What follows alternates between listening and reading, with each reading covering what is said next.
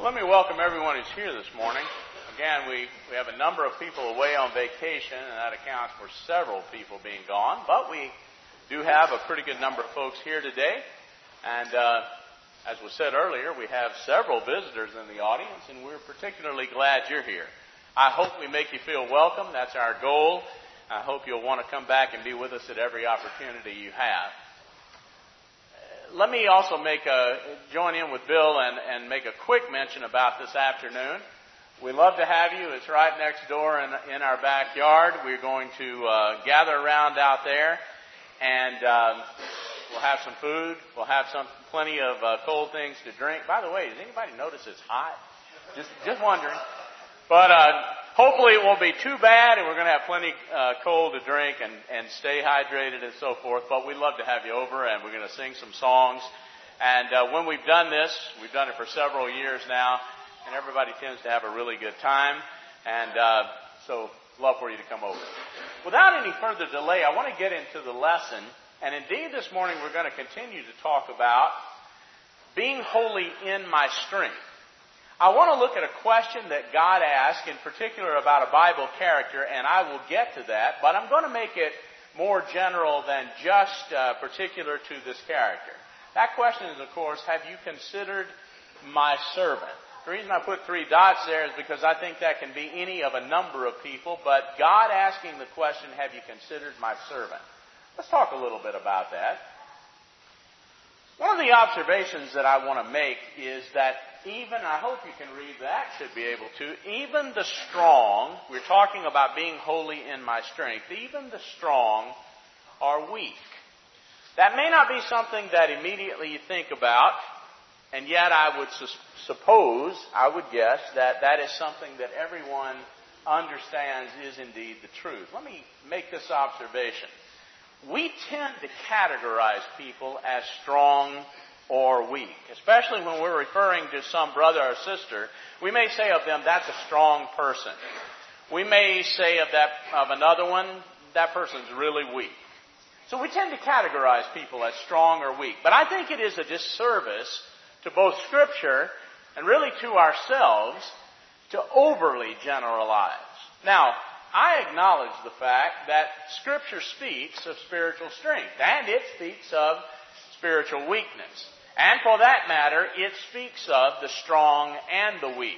But when it does, in particular, it speaks of spiritual strength and weakness in regards to knowledge of the Word of God. For example, one is strong with reference to some particular point of faith if they understand it. If we were to turn to the book of Romans, and you may want to turn over there quickly, let me just cite a couple of passages to illustrate.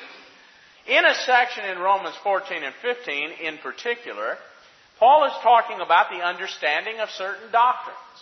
And Paul will say, for example, in Romans chapter 14 and verse 1, him that is, notice, weak in the faith. And so, with respect to certain doctrines, with respect to certain knowledge, a person is weak. On the other hand, as he brings this discussion to a conclusion, if you'll notice in chapter 15, we then that are strong. And the idea would be that have knowledge of certain facts, that know certain things from Scripture. So we then that are strong ought to bear, now notice on the other hand, the infirmities of the weak. Paul also in this book will talk about in Romans chapter 4 and verse 20, the idea of Abraham being strong in the faith. And maybe more there, he's talking about not just knowledge of the Word of God, but the application of it. Both the ability to apply it, because you know it or you have it, the ability to apply it, but also the success or failure of doing so. We might look, for example, again at Romans 15 and verse 1. We then that are strong ought to bear the infirmities of the weak. Either they don't have the ability or they're not applying what they know. Either one. Or we might look at passages like 2 Corinthians 11 and verse 29 when Paul asks the question, who is weak and am I not weak? Who stumbles and don't I burn? And so the idea in these passages, all of them together, would be this. we could overly generalize and say, so-and-so is strong, so-and-so is weak. Or we can look at it more like the Bible looks at it and understand that the Bible is saying we are strong at times with respect to certain things. I may know things, and I may know them as well as anybody in the world virtually knows something. I'd venture to say I could throw out certain doctrines about the Lord's Supper or whatever it might be, and you in this audience generally have an understanding of that. Not everybody in the world does. You are strong in that area. But on the other hand, there are things you don't know perhaps. Each individual one of us, we might lack in understanding. We would be weak in that area. And I think you get the point. Strong and weak with respect to what we know, what we have the ability to do, and whether or not we fail at doing what we have the ability to do based on what we know. So it's a disservice to overly generalize. The truth is, in very simple terms, the strong are weak at times. They have their weaknesses. The weak, quote unquote, are strong at times. And they have their strengths. You know, it really doesn't matter what age you're talking about, who you're talking about. If we were to set the oldest, in some senses, most feeblest individual in the room, if we were to set that person in our midst, we would acknowledge their weakness. But we would also see great strength. If we were to take the youngest child, we might immediately acknowledge their weakness. But we would also have to discuss their strength. Even Jesus would say, be like a little child. So the strong are weak at times, the weak are strong at times. Now having said that, let's go a little further. We understand, and I want to introduce an idea this morning, although I'm not going to spend a lot of time at it. We understand that God looks at us, and God is doing something for us. I am going to read these two passages. They are passages I will come back to through the quarter. But look with me at 1 Peter 1. As God addresses Christians in general, as Peter writes to these individuals throughout this part of Turkey, he says, Blessed be, this is verse 3 of chapter 1, Blessed be the God and Father of our Lord Jesus Christ, who according to His abundant mercy has begotten us unto a living hope by the resurrection of Jesus Christ from the dead, to an inheritance, notice, incorruptible. God has given birth to us. If we're Christians, He's done that. And if you'll notice, the purpose for our lives as a Christian is to go to heaven. That's what God means for you to do. He means for me to do.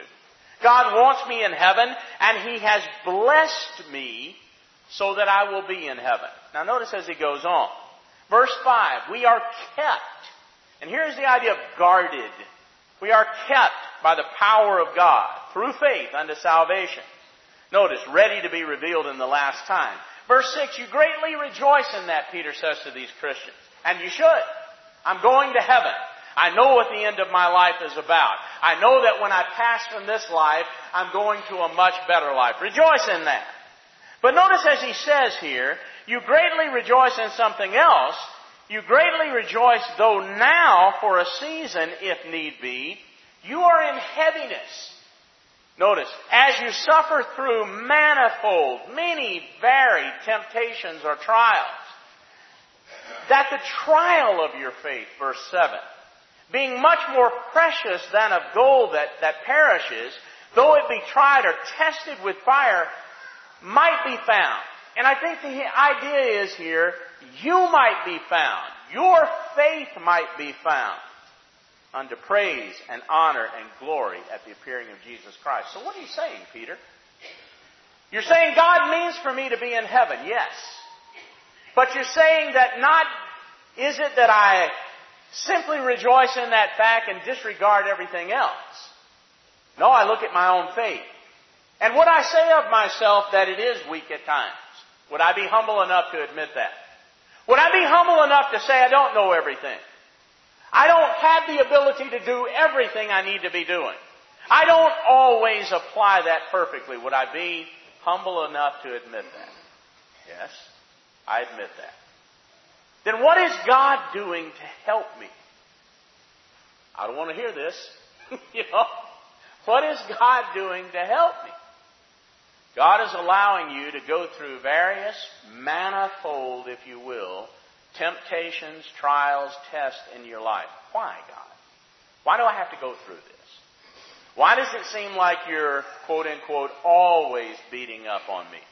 Why does it seem like I'm suffering so much? And God would be saying to me, because you need help. And I'm helping you. Not necessarily the way that I wanted to be helped. But I'm helping you. It's kind of like being a kid and you're hungry, and you know you're hungry, and you want something to eat, and what you'd really, really, really like to have is a couple of candy bars. And Mom lays liver and spinach in front of you. Not what I really wanted, but it's what you need. You see, God is looking at me in my weakness. I want you to turn to a passage I will emphasize several times this quarter. 2 Corinthians chapter 12, Paul, and we'll talk more about Paul in just a moment. Paul's a good guy. Paul, we might even be willing to say, was a great guy. And if I were to say to you, was Paul a strong Christian? I would venture to say most people in here would say, yeah, Paul is a strong Christian. I wish I were like Paul. I'd love to be more like Paul, But Paul has just told you in chapter 11 and verse 29, he, together with everybody else, is weak. In fact, Paul makes the point in chapter 12, and we would look at Paul and we would say, anyone that God would choose to write more books in the Bible than anyone else has got to be pretty strong. He was. But Paul's strengths could turn into weakness. And so Paul makes a point here, and if you'll begin reading with me in verse 7, and we will come back and talk more about Paul at a later date, but look at verse 7. And lest I should be exalted above measure through the abundance of revelations that were given to me, and I think he's making reference here to the writing of the books and the inspiration in general he had, etc. But lest I be exalted above measure, there was given me a thorn in the flesh. We don't know what that was. But I tell you what we do know about it. It was a messenger of Satan. I want you to notice that phrase. A messenger of Satan. Now wait a minute. God wants to help Paul here, and Paul needs the help lest he be exalted above measure. But what God allows is a messenger of Satan to come into his life. That doesn't seem right. Oh, but it is. There was sent to me a messenger of Satan to buffet me. You know what that literally means? To beat up on me. If you ever find yourself saying as a Christian, as an individual, it just seems like I'm being beaten on every day. That's a good thing. Paul said this messenger was sent to beat up on me, lest I should be exalted above measure. For this thing I begged. Now, I don't know if there's anybody in this room that's ever been beat up on and begged God that it go away. I have. And I'm sure many of you, if not all of you, have as well. I begged God 3 times that it might depart from me. And he said to me, verse 9, the part that is normally quoted in this passage by most people, my grace is sufficient for thee. And it is. To be favored by God is sufficient. But what do you mean, Paul? My grace is sufficient for thee. For my strength, God is saying, my strength is made perfect. Exactly what it needs to be in you. My strength is made perfect in weakness. That doesn't seem right. But if you think about it, it is right. When I was 18 years old, and I was working in between high school and college and trying to, get jobs, and they weren't around, I took every odd job, dirty job there was to take. The Gossets are here this morning. Wes's parents are here. Wes is here, of course. And they all know about, I'm sure, Wolverine in Decatur. It's a plant there. It does copper tubing and all of this kind of thing. Long story short, my job was to take a piece of copper tubing and shove it into a machine and literally be jerked all over the place while it ground this copper to a point. After doing that about an hour, I noticed that the gloves I had, I'd worn all the way through the gloves. Another half hour to an hour, I not only wore through the gloves, I wore through my skin. They were blistered, worse than I'd ever had them be blistered, right in the center of both hands. They hurt. I wrapped them and put gloves on, and I'd go through everything I put on. And by the time I got back the second night, I could hardly move my hands. They were hurting. They were sore. The blisters had popped open, etc., etc. I wrapped them and I did the job. But you know what I found after doing that job for a while? Where there had been tender skin that blistered and got raw and hurt, there were calluses. I got to the point where I could grab a piece of copper tubing, no gloves, shove it in that machine, hold it as tight as I could hold it, grind it to a point, take it off, lay it aside, and nothing. My strength was made perfect in weakness. That's what God is saying. You want to be strong, you got to go through some things. So I will therefore most gladly, Paul says, glory in my infirmities, that the power of Christ may rest upon me. Therefore I take pleasure in my infirmities, in reproaches, in necessities, in persecutions, in distresses, for Christ's sake. And here's the phrase, for when I am weak. When I am weak, then am I strong. And only then. There's a process that God gives us. He sees us as we are. He sees us as weak. He sees us as strong. And that He does is axiomatic. That's just a truth we accept. God sees me exactly as I am. And He knows every strength, every weakness exactly as it is. Many times, most times, all the time. Better than I even know myself. Yet, God deals with me in my weaknesses. I pray for it. I beg for help. Paul begged for help here. I beg for God many times, just take it away. And God says, no, what you need to be here. And you need to be going through this. And so you should look at it because you should see it as me, God, drawing strength out of you where there was not strength before. I never used that part of my hands before. Oh, I thought my knuckles were tough and strong, and the palm of my hand was tough and strong, and I could hit things with it. But that part of my hand was tender and soft. Never used it before.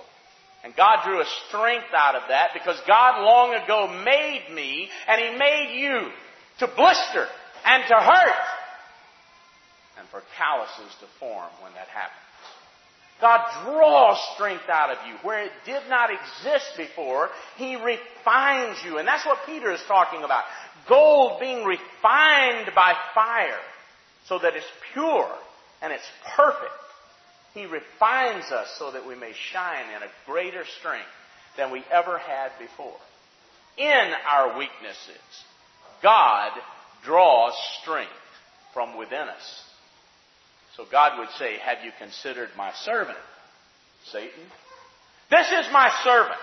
This is the one who chooses to serve me. He's not perfect. And I see him just as he is. I see him as weak where he is weak. And I see him as strong where he is strong.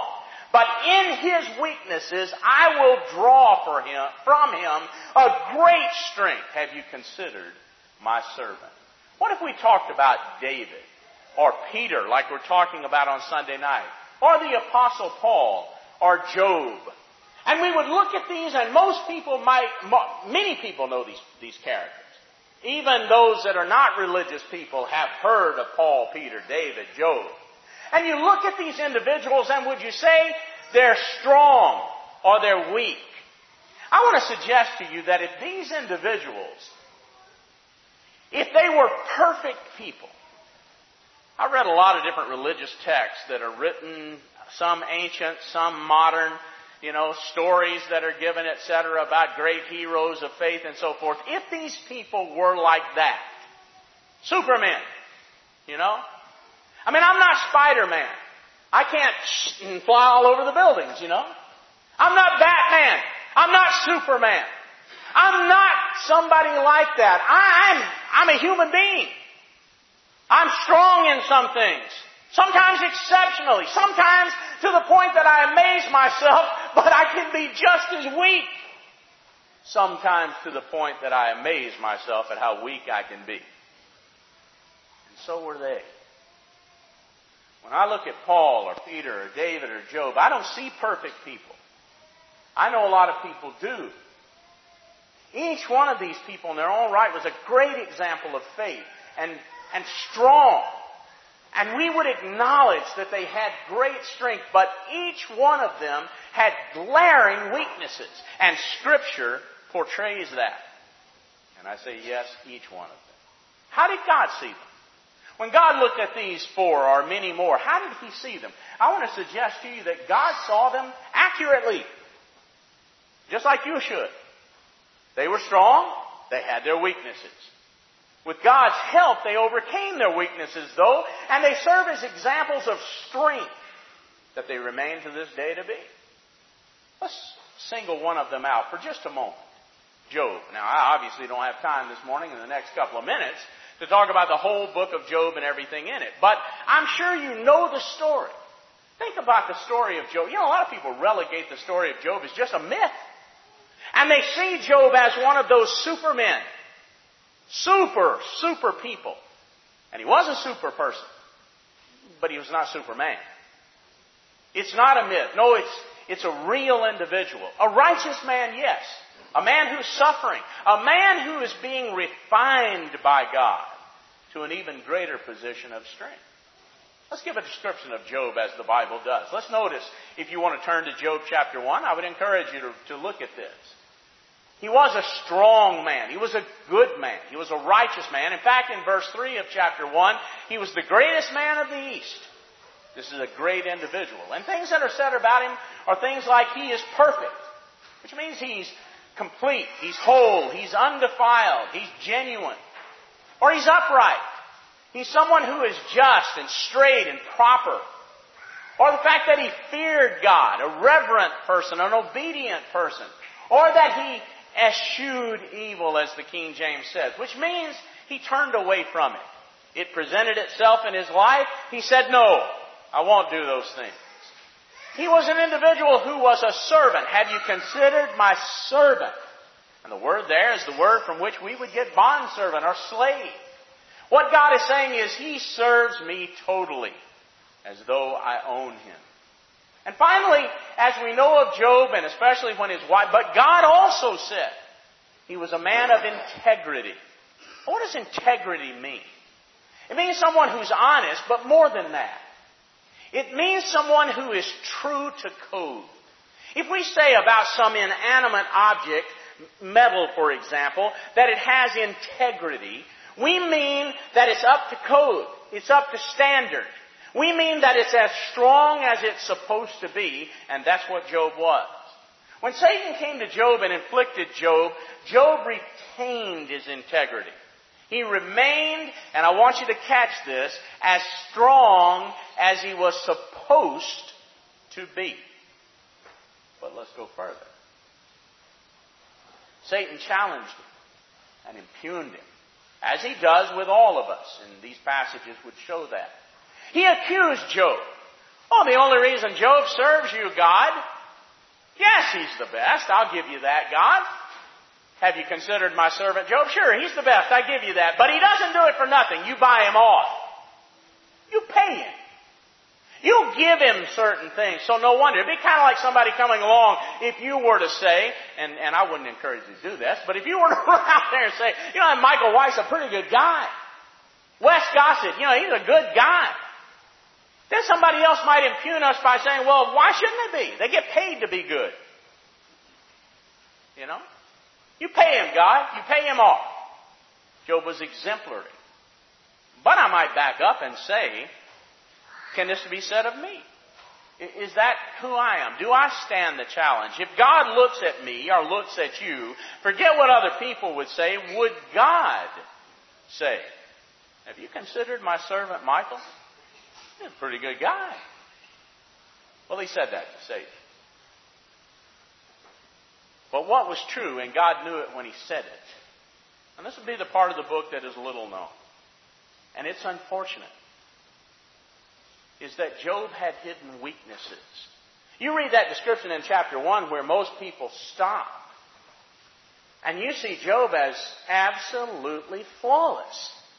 There's nothing wrong with Job. He's the best you can be. He's far better than I could ever be, someone says. No, he's not. Job had hidden weaknesses, and they were exposed by this trial. And I put some passages down here, but here's the point of all of this. God is able to look inside us. God is able to see beyond what is on the surface, what everybody else sees and everybody else knows. God looks within me, within you, within Job, within Paul, or anyone, and sees what is hidden there, sees what will be exposed given the right set of circumstances in this person's life. God sees that. God sees where I will fail. God knows us, where we excel and where we come short. God knows if I'm put in a certain situation, and I have been in situations where I think I have excelled. I've been as good as you can be. I've been as strong as one can be. But there are other situations, and God knows it. You put Michael in that situation, he's going to struggle. You put Michael in that situation, and Michael's in trouble. God knows that. And He knows what we need. He knows what will bring us to where we need to be. I want to suggest to you, you can read the book of Job, and you can come back and talk to me about this, but I want to suggest to you that Job chapter 1, when Job and all that description fits of Job, Job is not where Job needs to be. And it's an incredible thing, because you look at him and you look at that description and you would say, how could you be any better? Well, he could be, and he needed to be. And this situation, this trial, this book of Job and what it describes shows God drawing that out of Job. Have you considered my servant Job? Because you see what God is saying is, Satan, you don't have a clue. But I know Job. I really know Job. Let's go a little bit further, and I want to mention this just in a couple of minutes because I'm going to make reference back to it a number of times through the quarter. But if we talk about the story of Job, you know that he suffered the loss of everything. His children, his houses, his possessions, etc. His response was exemplary. Satan came back and said, well, if I touch him, if I afflict him personally, give him some ailment, physical ailment, oh, that'll get him. He suffered physical affliction, horrible physical affliction. His response was exemplary. Oh, he longed for death. And he longed to have never been born. I don't know if you've ever been there, but you can hurt so much you get to that point. His friends came. And I'll use the term because it is like a trial, they cross-examined him relentlessly. They were worse than Perry Mason ever dreamed of being. They cross-examined Job, and their one charge that's repeated throughout the book is, you must have done something. Some sin you committed. That's why this is happening, Job. And he defended himself to a fault. His despondency grew. I mean, beyond depression. His despondency grows throughout the book, and I give you those passages. Chapter 9, 17, 19, you can see it easily. He makes this famous observation about, man is short of days and full of trouble and all of that kind of thing. He makes that observation, but he goes further with it. Let me just read in Job 14, and this is the kind of thing I talk about. When you look at Job here, it's not just that man that's born of woman is full of trouble and all of that. But it is verses 5 and 6. Seeing his days are determined by God, he's saying. The number of his months are with thee.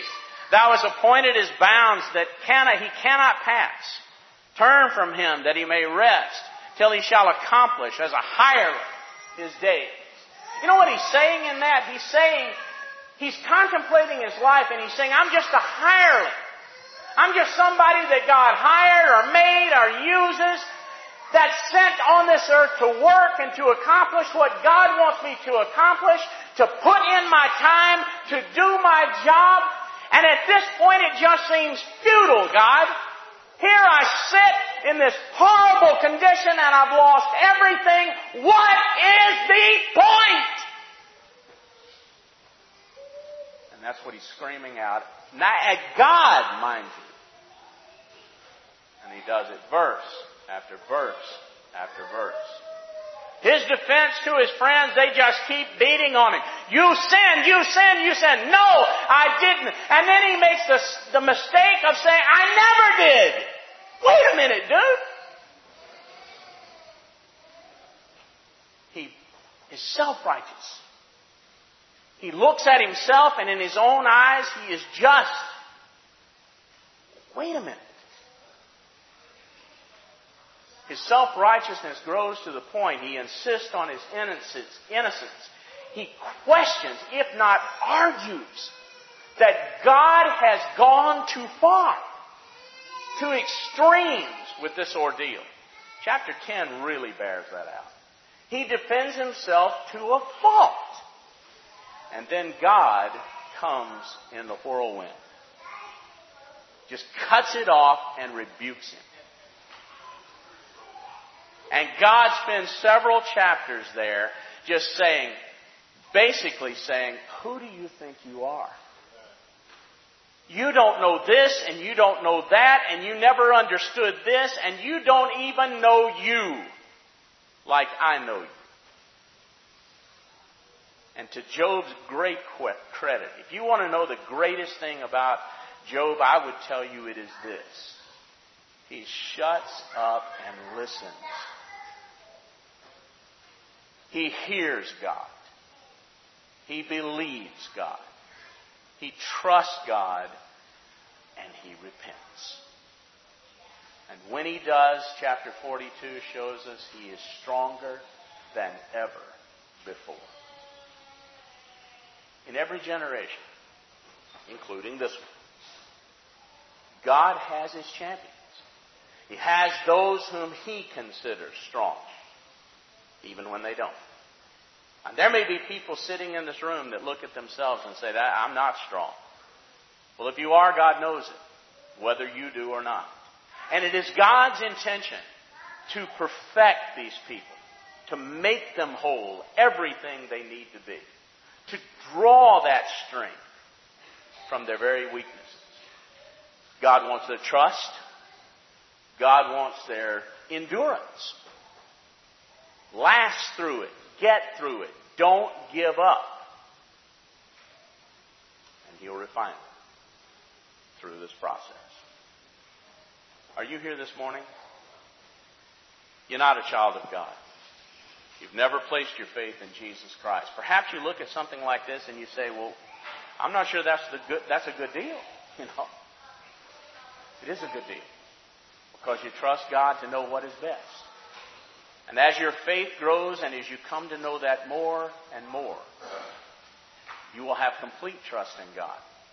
And you will know that God is bringing you to where you need to be and one day bringing you home. Confess your belief in Jesus. I know He's the Son of God. Be willing to repent, to change your life. And whatever it takes, you know you want to change. You want to be better, stronger. Be baptized. Wash your sins away. To have the blood of Jesus Christ cleanse you from everything that's ever been against you so that truly you can start fresh, new, clean. Maybe you're here and you've done that. And you look at your life and you say, I've been baptized, but I have not been what I need to be.